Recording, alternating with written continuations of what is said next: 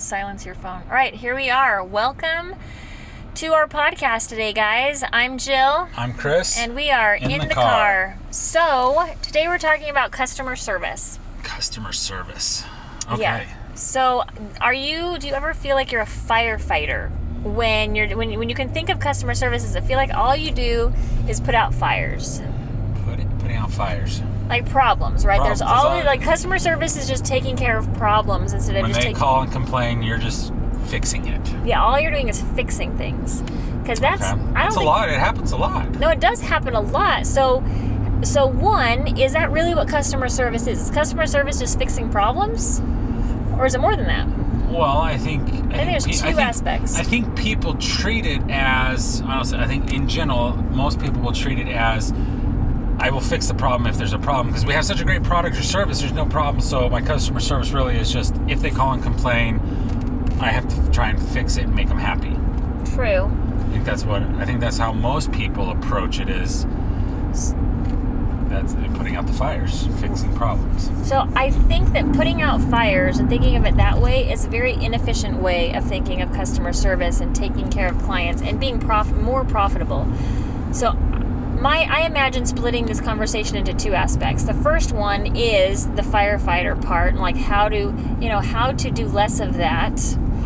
And the second part is really like, how do you serve your clients well? How do you actually take care of them, and that it's not and when there's not a problem? How do you take care of your clients when there's not a problem? So, first one, firefighter. Firefighters, as you were talking, I'm just thinking, if you will, it's reactive and proactive. A firefighter is reactive. There's a fire and they've got to go put it out. They're reacting to the situation. Mm-hmm. And I think the problem, a downside to that is that sometimes, especially if you don't have all the information, they don't give it to you. You're trying to come up with a solution to, you're trying to come up with a solution. Without all the facts. Yeah, so you're coming up with a solution to 1 + 1. In reality, their equation that they're working with is 1 + 2.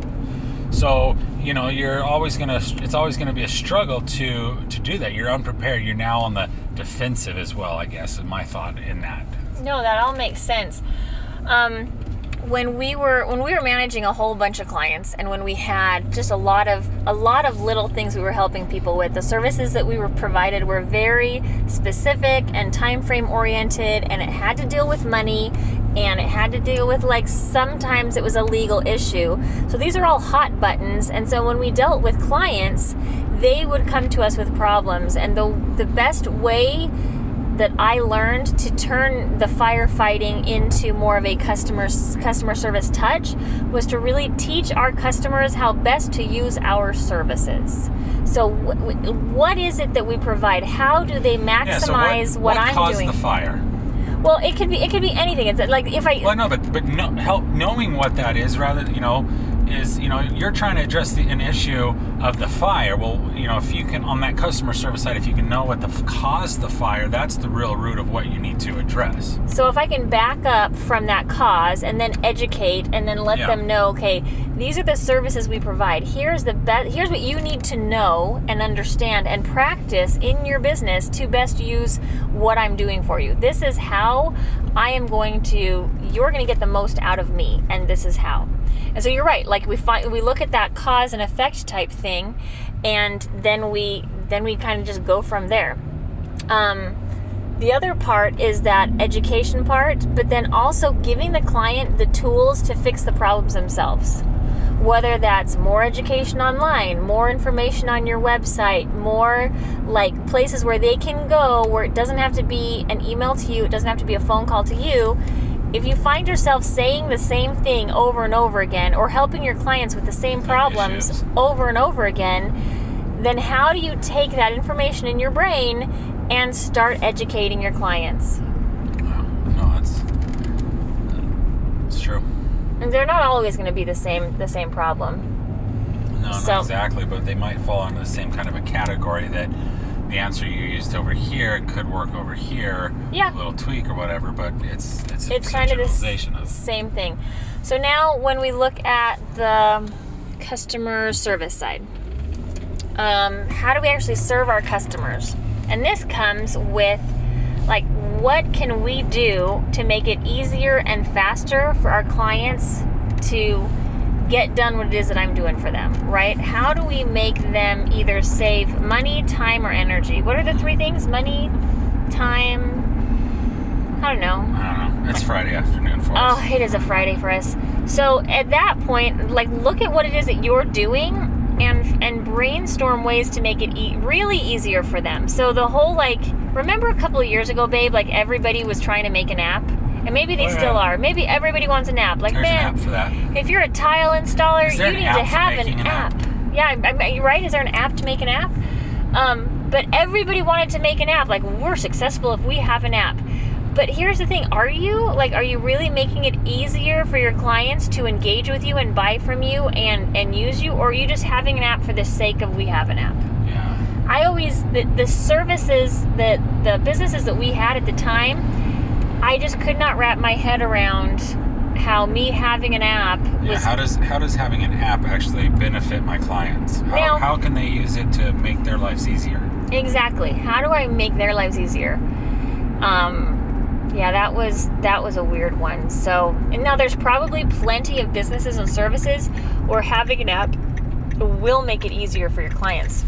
Hey, there's a food truck event. Totally random, but okay. Oh, yes. This will be best day ever. We picked the right day to come out here. Apparently. Okay. Hey, sorry, we got This off is the subject. This is the fun part about being in the car. They're like, they get to drive with us as we're running errands, and they get to be like, wow, Chris and Jill get to go to the Big Brown Barbecue food truck. That looks so good, by the way. I know, but they're not set up yet.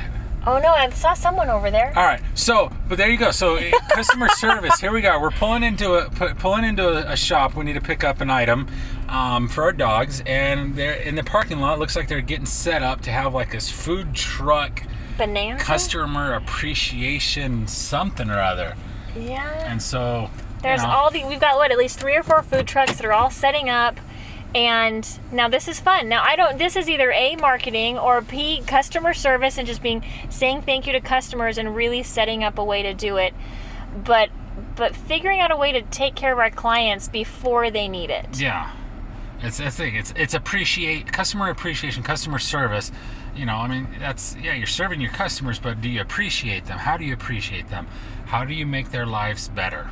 And you don't have to spend money. Customer appreciation doesn't have to be sending gifts. No, it doesn't. It can be just even checking in to see how they're doing and touching base, not pitching an idea, not doing anything, just letting them know that you care about them.